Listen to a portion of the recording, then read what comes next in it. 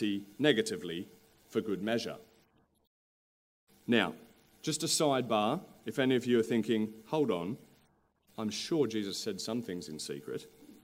What Jesus is saying is not that he never spoke anything in secret, but it is to say that what he spoke in secret was all of one piece with what he spoke in public. He didn't have one message for the public and one message for the private. He had one message of varying depths of explanation for both the public and the private. So this is not Jesus being untruthful at this point. Coming back, Jesus is open. And Jesus speaks the truth when he's interrogated. Look what he says in verse 22 and 23. When Jesus said this, one of the officials nearby slapped him in the face. "Is this the way you answer the high priest?" he demanded. "If I said something wrong," Jesus replied, "testify as to what is wrong. But if I spoke the truth, why did you strike me?" You see that? John spends all his time in this little interrogation scene focusing on Jesus being open and truthful, which stands in stark contrast to Peter, who hides his discipleship and speaks falsely about himself. Can you see that? It's a tale of contrasts. The contrast is being drawn. Both Peter and Jesus are being questioned. We have courage versus cowardice. We have truth versus lies. We have openness and hiddenness. At the end of the day, we'll see that we have self-preservation contrasted with self-sacrifice. So the second thing to note is that John wants us to see that this is a tale of contrasts. Representative Peter on the one hand and Jesus on the other. Okay, that's 2 down, 1 to go. Third thing we need to know is some background to this account. And this is critical, and here is where we will start to enjoy some goodness. And we'll see in particular what it is that Peter is representing. For this background, we need to go all the way back to chapter 12 to see one thing, and then we need to go to chapter 13 to see another thing. And so we're all going to do it together. So flip back in your Bibles to chapter 12, John chapter 12. And we're going to look at verse 23 to 26. Now, what we're going to see here, what we need to see in chapter 12, is we need to see Jesus' challenging words about true discipleship. What we need to see in chapter 12 is the benchmark of religion, right? Okay, so you got it? Let's read, I'll read verse 23 to 26. Follow along with me. Jesus replied, "The hour has come for the Son of Man to be glorified. Very truly," he's talking to his disciples, "very truly I tell you, unless a grain of wheat falls to the ground and dies, it remains only a single seed. But if it dies, it produces many seeds." He's talking about himself and what he's going to do. Verse 25, "Anyone who loves their life will lose it, while anyone who hates their life in this world will keep it for eternal life." Now he's put the challenge to them. "Whoever serves me must follow me, and where I am, my servant also will be. My Father will honor the one who serves me. Whoever serves me must follow me." Full devotion. You see that? Now, this is no different to God's call to the Israelite nation for hundreds of years, encoded in the Mosaic covenant. I'll read Deuteronomy 6, verse 4 to 5, which is right at the heart of the covenant that God made with Israel, and it captures exactly how they were meant to live. This is Deuteronomy chapter 6, verse 4 to 5. "Hear, O Israel, the Lord our God, the Lord is one. Love the Lord your God with all your heart and with all your soul and with all your strength." This is the benchmark of true religion. And this is exactly what Jesus is talking about in John chapter 12. Right? Full commitment. What Jesus does in these verses in John is reorient this commitment around himself. "Whoever serves me must follow me." Jesus is talking about full commitment commitment even over our own lives. And this is the call and challenge of true discipleship. Not half-baked, not follow a bit from a distance, give up a few things, protect my own little lot type of following. Not loving God in a few ways at certain times with a little bit of strength while it suits me. No, anyone who loves their life will lose it, while anyone who hates their life in this world will keep it for eternal life. This is the call of true religion. 100% devotion. You got that? The benchmark. Keep that in mind as we turn to chapter 13, where we need to see one more thing. And here we'll see the background to today's text. We're going to look at chapter 13, verse 31 to 38. Okay, so Jesus, in this context, he's preparing the disciples for his journey to the cross, and this is what he says to them. Starting in verse 33. My children, he says, I will be with you only a little longer. You will look for me, and just as I told the Jews, so I tell you now, where I am going, you cannot come. A new commandment I give you, love one another. As I have loved you, so you must love one another. By this, everyone will know that you are my disciples, if you love one another. Simon Peter asked him, Lord, where are you going? Jesus replied, where I am going, you cannot follow now, but you will follow later. Peter asked, Lord, why can't I follow you now? I will lay down my life for you. Then Jesus answered, will you really lay down your life for me? Very truly, I tell you, before the cock crows, you will disown me 3 times. What I want us to notice is Peter's optimism. Look what he says. Lord, why can't I follow you now? And then his next line. I will lay down my life for you. Peter says, I am a full disciple, and I do follow you all the way. I devote my life to you. I am the most devoted disciple. In fact, I will lay down my life for you. Deuteronomy chapter 6, I'm there. I've got that. Right? He's confident. Or, perhaps as Nike says, is it Nike? You can do it. Is that right? Something like that? Just do it. Whatever. If you've got Nike, you can. But there's a little question mark there, isn't there? You see that? Little question mark. Now, remember that Peter is representative. Okay? That's important. Because here he is as representative of the I can do it approach to religion. And that's why we needed to do this work. We needed to get there. Because this is exactly what we need to see this morning. This is the embodiment of the view that says humans can follow God in our strength. We can obey his commands. We just need to work on our devotion. We just need to get our disciplines right. We need to get the structure right. We need to get the teaching right. We can do it. Peter is the guy who represents humanity in all its best intentions, with a full resolve and all the muster of religious zeal. I will follow my master. I will serve my master. I can do it.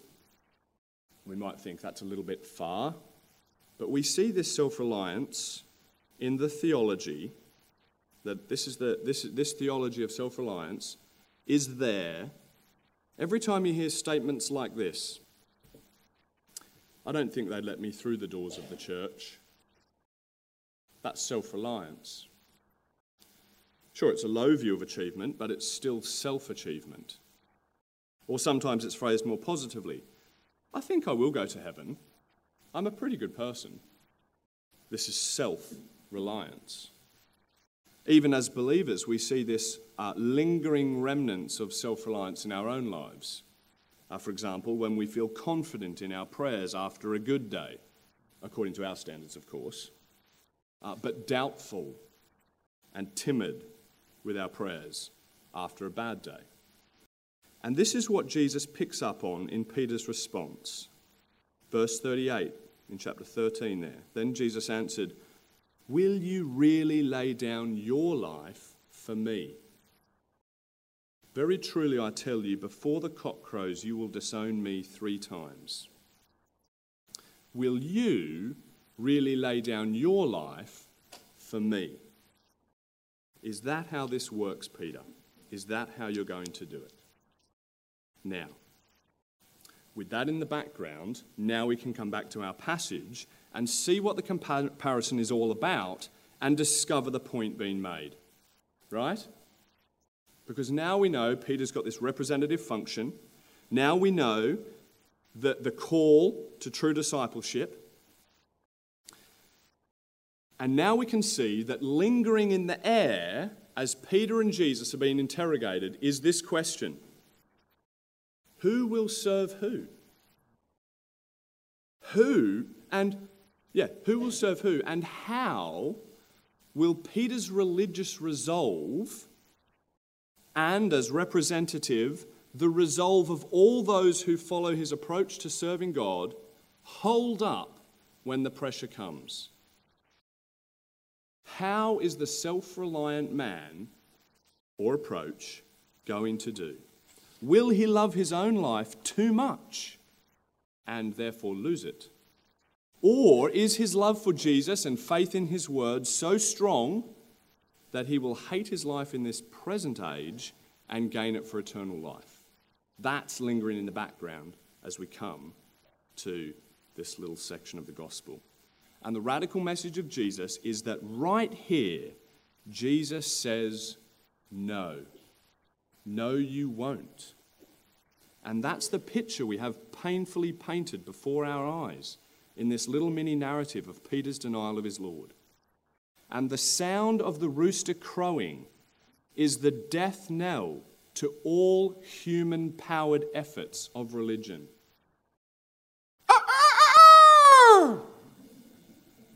Peter fails.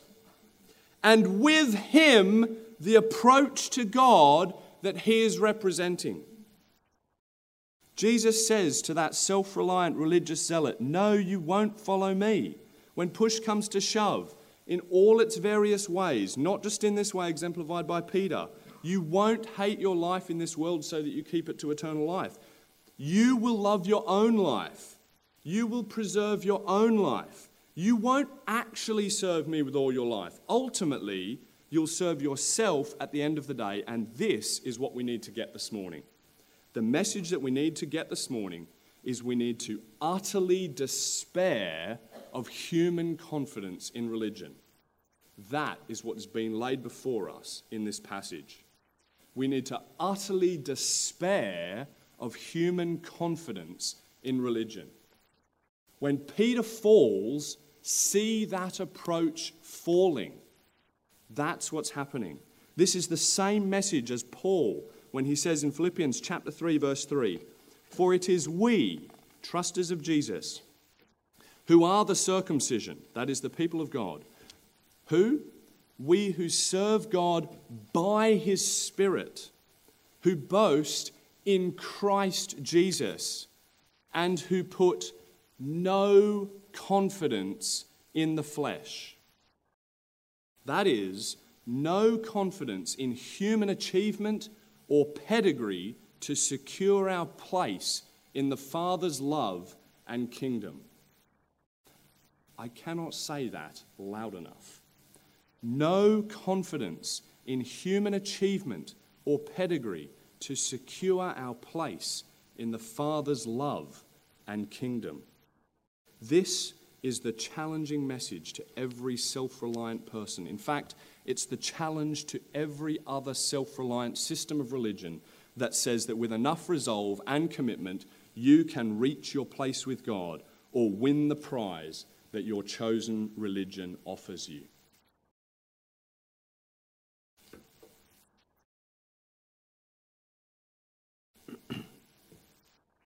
But the purpose of this comparison is not simply to make us despair of self-confidence in religion. That's the first step, but it's not the only step. The second is to shift our confidence. This is where we are, we're in the point. Is to shift our confidence from ourselves onto Jesus, right? That's what's happening as the two men stand before us. Because where human resolve is failing, Jesus is succeeding. And he's doing it on our behalf. This comparison story is also a substitution story.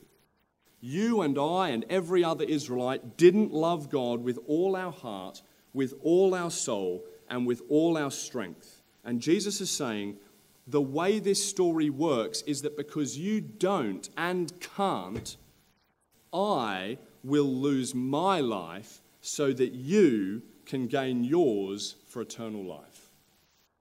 I will lose my life so that you can gain yours for eternal life. You won't lay down your life for me, Peter. I will lay down my life for you. You haven't been committed to me, but I am your servant king, and I am committed to you. Jesus is walking the path of devotion in this trial scene, the path of devotion to the Father's will that Peter should have walked. And he's doing it on his behalf. Jesus, on trial, like a sacrificial lamb being examined for blemishes at the time of Passover, is laying down his life as a sacrifice to bear the cost of Peter's sins, because he can't and won't do it. And he's doing it on Peter's behalf. Jesus is flipping religion on his head. This, he says, is true religion. Who is this Jesus? The king who serves the servants. The story of the gospel is not that we loved God, but that he loved us. The tables are turned, and it's almost too radical to believe. So where human resolve is failing, Jesus is succeeding. And the point is so that we would shift our confidence away from ourselves and onto him. Remember Paul's words? We who serve God by his Spirit, who boast in Christ Jesus, and who put no confidence in the flesh. Christ is our life. Christ is our confidence in prayer before the Father. Christ secures our eternal reward because he didn't falter at the moment of trial. So that's the point. Where do we go from here? There's one more thing that Jesus has to say to Peter, but it waits till after the cross. Come with me to chapter 21 and we'll finish up here.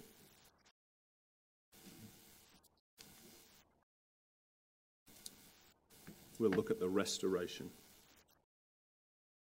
So this is chapter 21.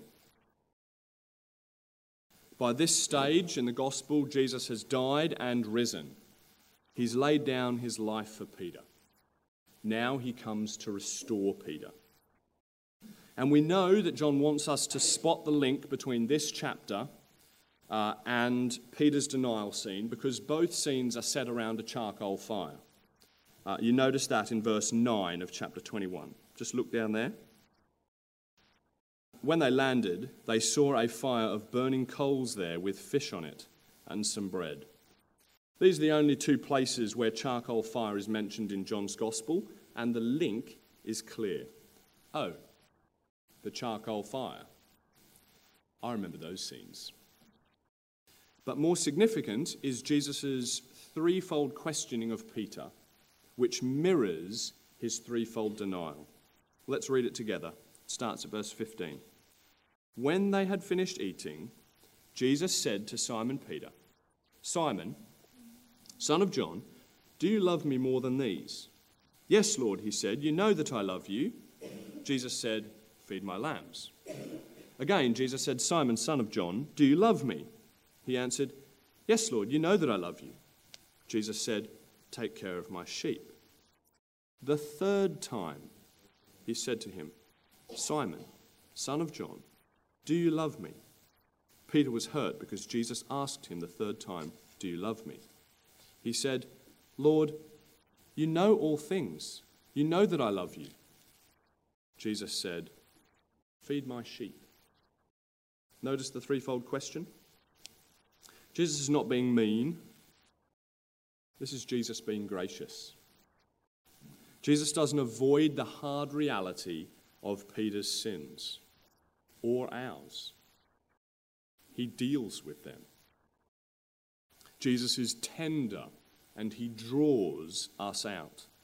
It is as though Jesus is saying to Peter, "I know what you did. I saw you do it. I know your sin. I know your weakness. And I'm bringing it up so that you know that this very thing is what I died for. I didn't die for some stuff that isn't that bad without a real awareness of this other thing here that you did that was the real failure. I looked your sins right in the face and said, I'm going to the cross for these because I love you. And now, Peter, I'm here to restore you." And then Jesus says to Peter, "Very truly I tell you, when you were younger, you dressed yourself and went where you wanted. But when you are old, you will stretch out your hands and someone else will dress you and lead you where you do not want to go." Jesus said this to indicate the kind of death by which Peter would glorify God. Notice that? Then he said to him, what does he say? "Follow me." Follow me. Earlier, Jesus had said, and we've read it this morning, "You cannot follow me now." But then added, "But you will follow later." What's going on here? Jesus is transforming devotion. It is service restored. Jesus is coming back to all those issues that were on the table before. Will you love me? Will you serve me? Will you die for my name's sake? Will you follow me? Amazingly, Peter will lay down his life for Jesus. But this time, it's going to be different. Peter is going to serve Jesus by serving his church and feeding his sheep. But this time, it's going to be different. Peter is going to follow Jesus. But this time, it's going to be different. This time, Peter is going to follow Jesus as a humbled man. This time, Peter is going to serve Jesus as someone who has first been served by Jesus. This is a Jesus pattern. Peter is humbled. He comes to rock bottom at the point of denial. But Jesus' plan is not to leave him crushed, but to raise him up in a new way. God's plan is to humble human confidence, not to destroy all human effort, but to shift confidence away from self and onto Christ. Peter won't follow perfectly. He doesn't. Galatians 2. But that's not the point anymore. Christ has died for his sins. Christ has lived that perfection that he should have but couldn't and didn't live. And now Peter is going to serve in a new way. And what does this mean for us? What it means is that it changes our whole approach to religion. We serve as those first served. We serve as those who know They need serving. We serve not with self-confidence, but with confidence in Christ, who loved us and gave himself for us. This, Magdalen Road, is the God you are serving. Amen.